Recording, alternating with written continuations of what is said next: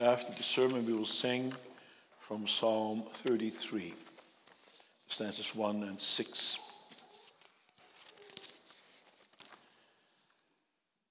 Beloved congregation, brothers and sisters, where does your faith come from?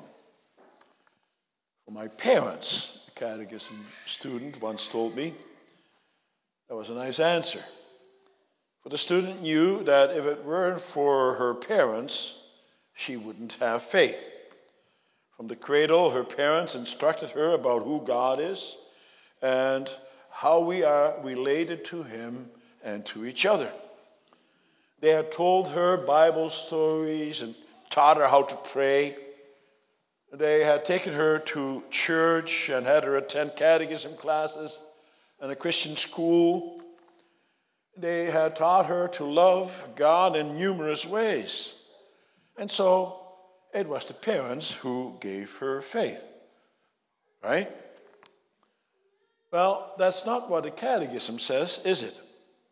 No, it says in answer 65 that our faith comes by the Holy Spirit. That is also what we read in the Bible on which the catechism is based. It says in John 3, verse 10 and 11 that God has revealed it to us by His Spirit, and that no one knows the thoughts of God except the Spirit of God. And in Ephesians 2, verse 8, it says, "For it is by grace you have been saved, through faith. And this is not from yourselves, it is the gift of God." And so, faith is a gift of God, especially from God, the Holy Spirit. It does not come from people. It may seem that way, but it's not true. Faith comes from God. But then the question is, where then do the parents come in? And all the others in your life, the minister, the teacher, the Christian friends. They all play a role, don't they? Yes, as we will see, they do. But ultimately, faith comes from the Holy Spirit. But how does the Holy Spirit do that? What is the role of people? That's what I want to preach to you about this afternoon. I want to preach to you about the way the Holy Spirit creates and strengthens faith. First, we look at the proclamation. Secondly, the strengthening. And finally, the assurance. So then first, the proclamation. How did the Ethiopian eunuch, the one we just read about, come to faith? For he had difficulty with the Bible. There are certain things he just didn't understand. No doubt we all have that problem at times. When we read our Bible at our supper table, as is the Reformed custom, we frequently come across passages or statements that leave us somewhat baffled. We know what we believe, but there are certain things in the Bible that are hard to understand. Why is that? Does God not make things clear enough for us? Are the scriptures too difficult to grasp? Well, according to what we confess in Article 5 of the Belgian Confession, what God wants from us is clear enough. For it says that even the blind are able to perceive the things foretold in them are being fulfilled. And yet, there are difficulties. Why is that? Well, that's because of our limitations. We're sinful human beings. We're not God.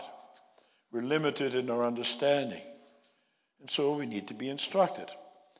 And that's the case with the Ethiopian eunuch. This man was not a stupid man. On the contrary, no doubt he will have had a good education, for he was an important official in the government of his country. He was in charge of all the treasury of Candace, queen of the Ethiopians. In other words, he was the minister of finance of that country.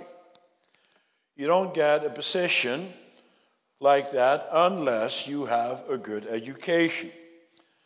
And this man in some way had become a proselyte. That is, a convert to Judaism. There were many proselytes during and after the exile. How did that happen? Well, when the Jews were exiled, they were scattered all over the inhabited world of that day. They went to Babylon and Egypt and to other surrounding countries. And so in exile, they had contact with all kinds of people whom they introduced to the Jewish faith. And no doubt this also happened to the Ethiopian eunuch, and that is how he had come to know about God, the God of the Jews. He had become a believer. And it is for that reason that this eunuch went to Jerusalem to worship. But there were still many things that he did not quite understand, especially the way that the Old Testament was fulfilled in Jesus Christ. He hadn't been told about him. And that was clear from what he was reading on his way back to Ethiopia. He was reading a part from the book of Isaiah. It was the custom in those days to read out loud. And he came to a difficult passage that needed explanation. And now the Holy Spirit had directed Philip to that Ethiopian. He spoke directly to Philip to go to the chariot in which the Ethiopian was riding and to stay close by. Apparently, the chariot was going slow enough for him to be able to run along. When Philip heard him read that passage from Isaiah, he asked the Ethiopian if he understood what he was reading. And he said that he did not quite understand. He needed someone to explain it to him, which is what Philip did. The Ethiopian had been reading from Isaiah 53, and he wanted to know to whom this passage applied. And Philip explained to him that this passage applies to the Lord Jesus, and that it has been fulfilled in him, that he is the one who was led like a lamb to slaughter, and that he was the one who was humiliated and deprived of justice, and that he was the one whose life was taken from the earth. And he further explained to him that this all happened for the forgiveness of our sins. And he showed him how the Old Testament was fulfilled in the Lord Jesus Christ, and that all the sacrifices and ceremonies of the law had their fulfillment in him. That they all pointed to the Christ, the Messiah, the anointed one. He also will have told him about the outpouring of the Holy Spirit on the day of Pentecost. And it is then that the Ethiopian began to put it all together and to understand. Lord God used Philip to explain this to him and to create faith in him. Can you imagine, brothers and sisters, how wonderful that will have been for this Ethiopian when these scriptures were opened in that way? What joy to understand that God is fulfilling his word in the way that he did, and that the Messiah, the Christ, finally had come, and that the Old Testament had been fulfilled in him. Now, no doubt the Holy Spirit could have explained that to him without Philip. God ultimately does not need man, but that is how he has chosen to make his message of salvation known, through the proclamation of the gospel. And that's what the Catechism speaks about when it says that the Holy Spirit works in our hearts by the preaching of the gospel. As Paul says in Romans 10, verse 14, how then will they call on him in whom they have not believed? And how are they to believe in him of whom they have never heard? And how are they to hear without someone preaching? Well, sure, it is not so that it is impossible to come to faith by reading the Bible on your own. Many people have come to know God that way. But they still need other believers to point out the enormous riches that is contained in God's Word. We all need understanding in Scripture, don't we? I know I do. It's a constant need. There are so many jewels within the Scriptures that we haven't uncovered yet. And even if we have at one time understood what it meant, we need to be reminded time and again of the greatness of God's word. Only God can save you. Only God can save this world. There's nothing more precious than God and his word. And because of our sinfulness, we need to have our eyes opened. Sin blinds us. We need people guided by the Holy Spirit to help us and to open our eyes. And that's one of the main reasons why we go to church every Sunday, twice even, to hear God's word being explained, which is especially the task of a minister of the word who has been ordained for that task. But that doesn't mean that only he can explain God's word. No. We're all equipped to do that. You too. The Lord also gives you a role. And he wants you to take that role seriously.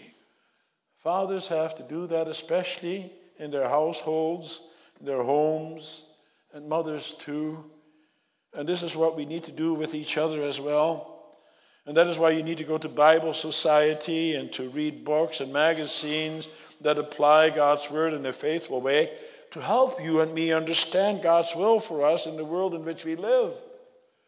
And to understand how God's word has been interpreted throughout the ages, how people through the ages have understood God's word, so that we can also learn from that and build on that. But for ministers and all believers alike, the Bible must also be alive. It's not just a book full of doctrines and stories. It's much more than that. If you want to know God and his word, and if you want to teach it to others, you must also be full of the Holy Spirit. You must be full of joy because of your salvation through Jesus Christ. You must understand what a great joy it is that God speaks to you in the scriptures, and that through his word you are made a new creature. It's obvious that Philip was full of the Holy Spirit. And once the Ethiopian heard the explanation, he too was full of joy about what God has done. Let me ask you, are you excited and full of joy because of what God tells you in his word? Most of you have heard it all your life. You go to church, as you should. You go to catechism class. But what does it mean for you? It's so easy to take it for granted.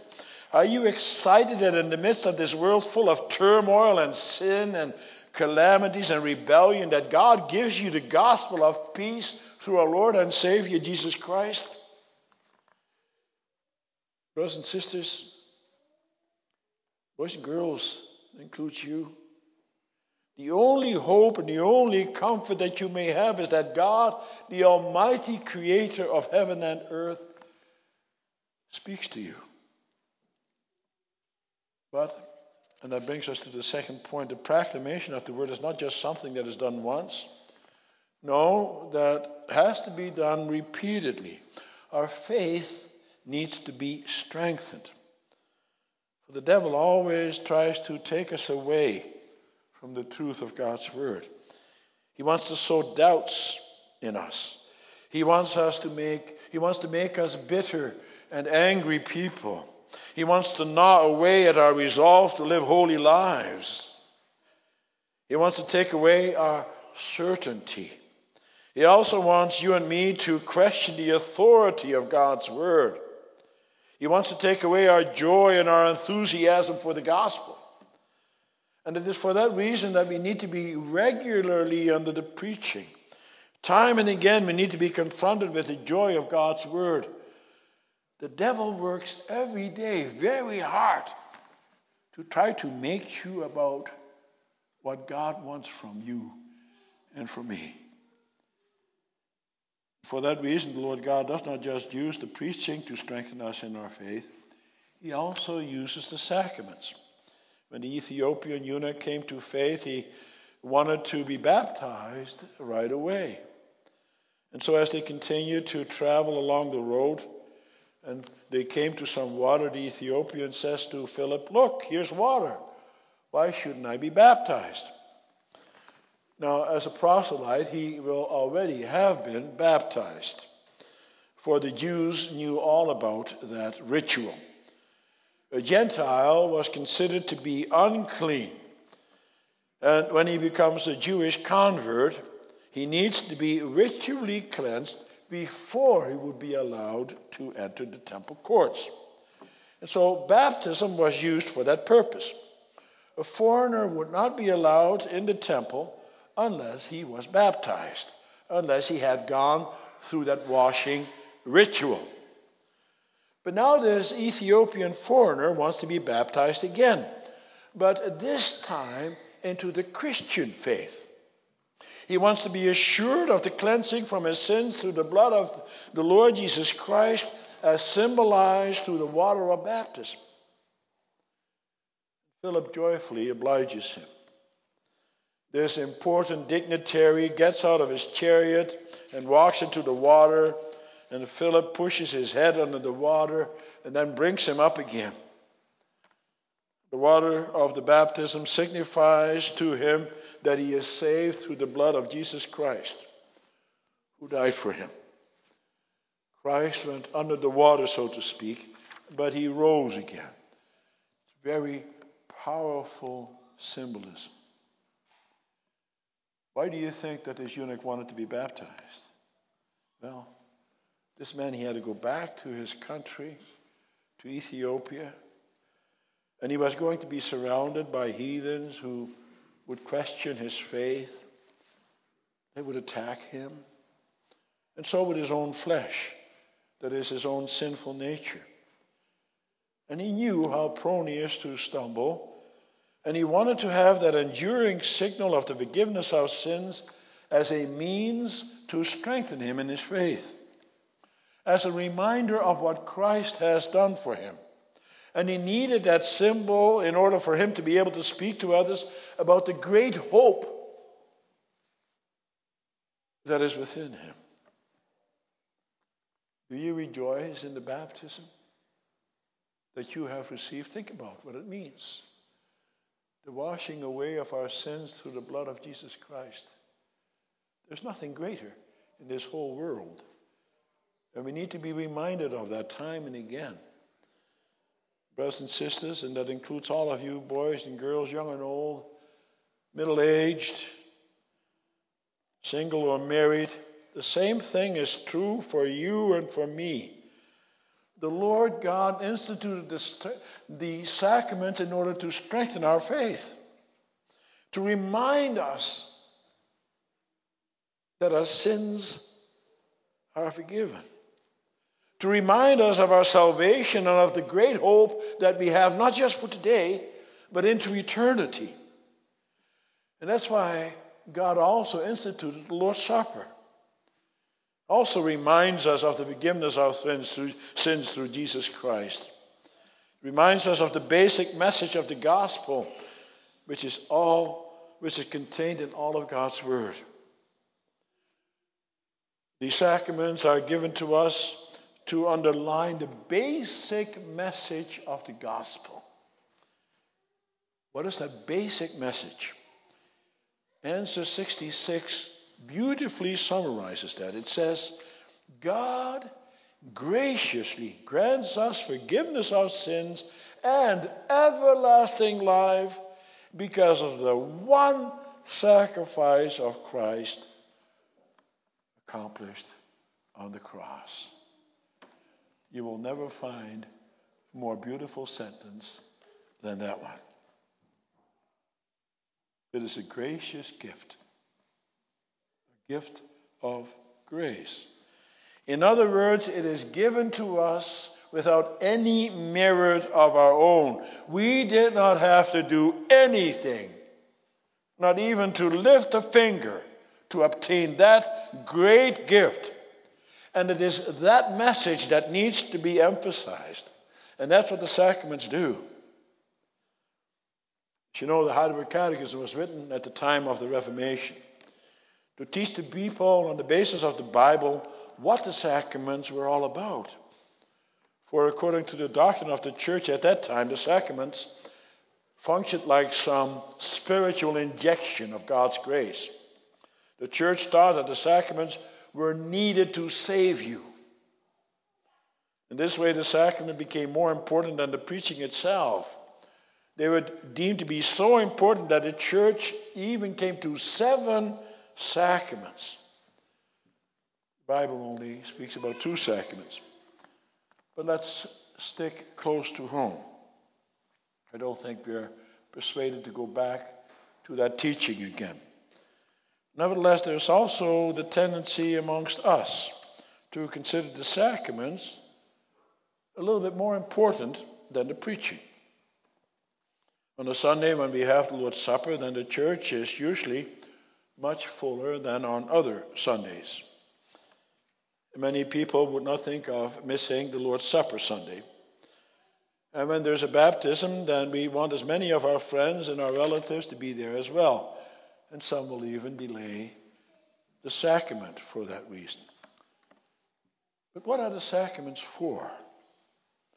They are for the strengthening of the faith of the congregation to which they belong, and to make the promises to the parents who have to bring up that child. In 1 Corinthians 1 verse 16 and 17, Paul even expresses thankfulness for the fact that he only baptized a few people. Let me read that. He says there, "I did not baptize also the household of Stephanas. Beyond that, I do not know whether I baptized anyone else. For Christ did not send me to baptize, but to preach the gospel, and not with words of eloquent wisdom, lest the cross of Christ be emptied of its power." So again, Paul emphasizes the preaching. Of course, baptism is important. It's very important. But not more important than the preaching. And that's why he says that he came to Corinth to preach. And he did not want the baptism to be tied to a specific preacher either. For the bond is not with the minister. The bond is with the Lord God. It doesn't depend on man, but it depends on God. That's what needs to have the emphasis. We read in answer 66 that sacraments are visible signs and seals. Visible. And so everybody should be able to see them being administered. And for that reason, baptism is done in a church service where everybody can see it. And so the baptismal font has to be situated so that everybody in church is able to see what is happening. It is for the strengthening of the faith of the whole congregation in which God has placed us. And God proclaims the promise upon this child that he will forgive his or her sins in the blood of Jesus Christ. And that's a wonderful moment. And it's good to have friends and relatives there, of course. But it is nevertheless nothing more than the accentuation of the preaching. We shouldn't make it more than it is. The preaching always comes first. And that's why we also have the pulpit in the center. Not the baptismal font or the Lord's Supper table. They're secondary to the preaching. And they stand on the side. But the same thing applies to the Lord's Supper. In other circles known as the Mass or the Eucharist. The Lord's Supper is also a visible sign and seal. And that's why the minister also visibly breaks the bread and visibly pours the wine. And the people have to be able to see the minister do that. And therefore, when the minister does that, you should also be looking at what he's doing. For the Lord God does not want us only to be assured of our salvation through the hearing, but also through the seeing. It's visible, so that we can be reminded. The Bible also teaches us that the sacrament of baptism and the Lord's Supper are seals. What's a seal? Well, a seal is a guarantee. It assures authenticity. It guarantees that our sins have been paid for. That's our final point. A seal works like a stamp.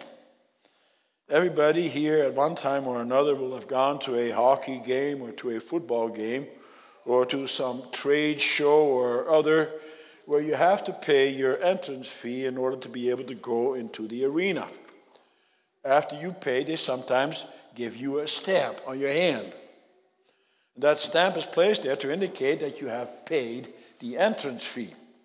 You can go in and out of the building without having to pay again.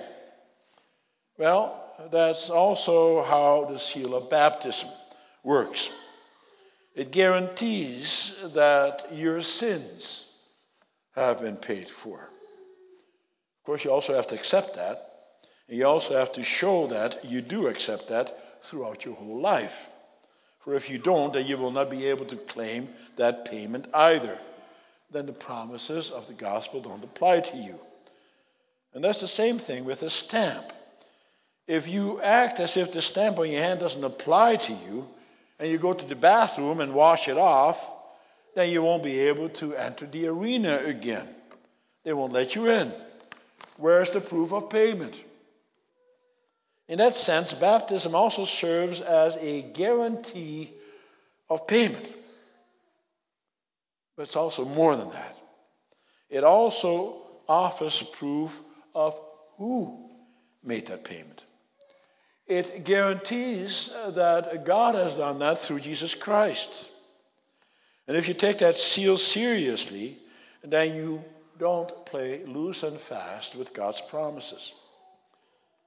What exactly is a seal? Well, during biblical times, seals were attached to documents. Hot wax would be poured on the document, and a signet ring would be pressed into it to show who wrote that document and on whose authority the action promised in the document would be implemented. The Ethiopian eunuch needed not only that visible reminder, but he also needed that guarantee. And that guarantee was tied up with Jesus Christ. That means that he had to believe in his existence, that he walked here on this earth, and that he suffered, and that he died, and that he rose again, and that he is now seated at the right hand of God. Without that knowledge, that seal wouldn't mean anything. Please keep in mind that this was not totally new to him. For the Old Testament spoke of the Messiah, of Christ. It wasn't as if this Ethiopian was new to the faith. It wasn't as if the one moment he is told about Christ and the next moment he is baptized. No, he already knew the Old Testament. He was already a believer in God. But he had to understand how now the Old Testament applies in relation to the Lord Jesus Christ. And Philip's proclamation opened his eyes. He now understood who he was talking about. He understood he was talking about the long-awaited Messiah as revealed in the Old Testament. Oh, wonderful. But he could not receive that sacrament without instruction first. In order to be strengthened in your faith through the sacrament, you have to have that kind of knowledge. At least that's how it goes with adults. Of course, with children, that's different. That's what the next Lord's Day deals with. They receive the sign and the seal at the time of their baptism, and they are still a baby. For God comes to the children of believers first with his promise and guarantee, and children must be brought up to know these things. And that's the task of the parents and of the church and of the teachers. It is our task to instruct one another. As children grow up, they must be reminded of God's relationship with them. They must be reminded of God's promises and demands. Parents and teachers and ministers and elders are only instruments in God's hand. It is God, the Holy Spirit, who creates faith in us. When a young man or woman publicly professes their faith, they only acknowledge what God has already done in their hearts by means of the parents and others. It is then that they publicly proclaim that they believe in God and in his promises. For God also gives us a role in our faith. Brothers and sisters, how wonderful for the Ethiopian eunuch that he could have the assurance of his salvation through the preaching of Philip and through the administration of the sacrament. How that will sustain him when he goes back to his regular life in Ethiopia. And how wonderful it is for you and for me that we may have the preaching of God's word, and that we may have that preaching accentuated by the sacraments. And how great it is that we may have people used by God as instruments in his hands to bring us to faith and to strengthen our faith. People who explain the gospel to us and who live the gospel out in their own lives as an example to others. Because it's not just talking and instructing. It is also living the gospel. That's what parents must do. That's what ministers must do. That's what the elders must do. You have to live it out. That faith has to show in your life. Otherwise, it doesn't mean anything. And so, be thankful for your godly parents. Be thankful for your godly teachers. We thank you for your godly minister and for your godly elders. But above all, be thankful to God. It is by grace you have been saved. By grace alone. Amen.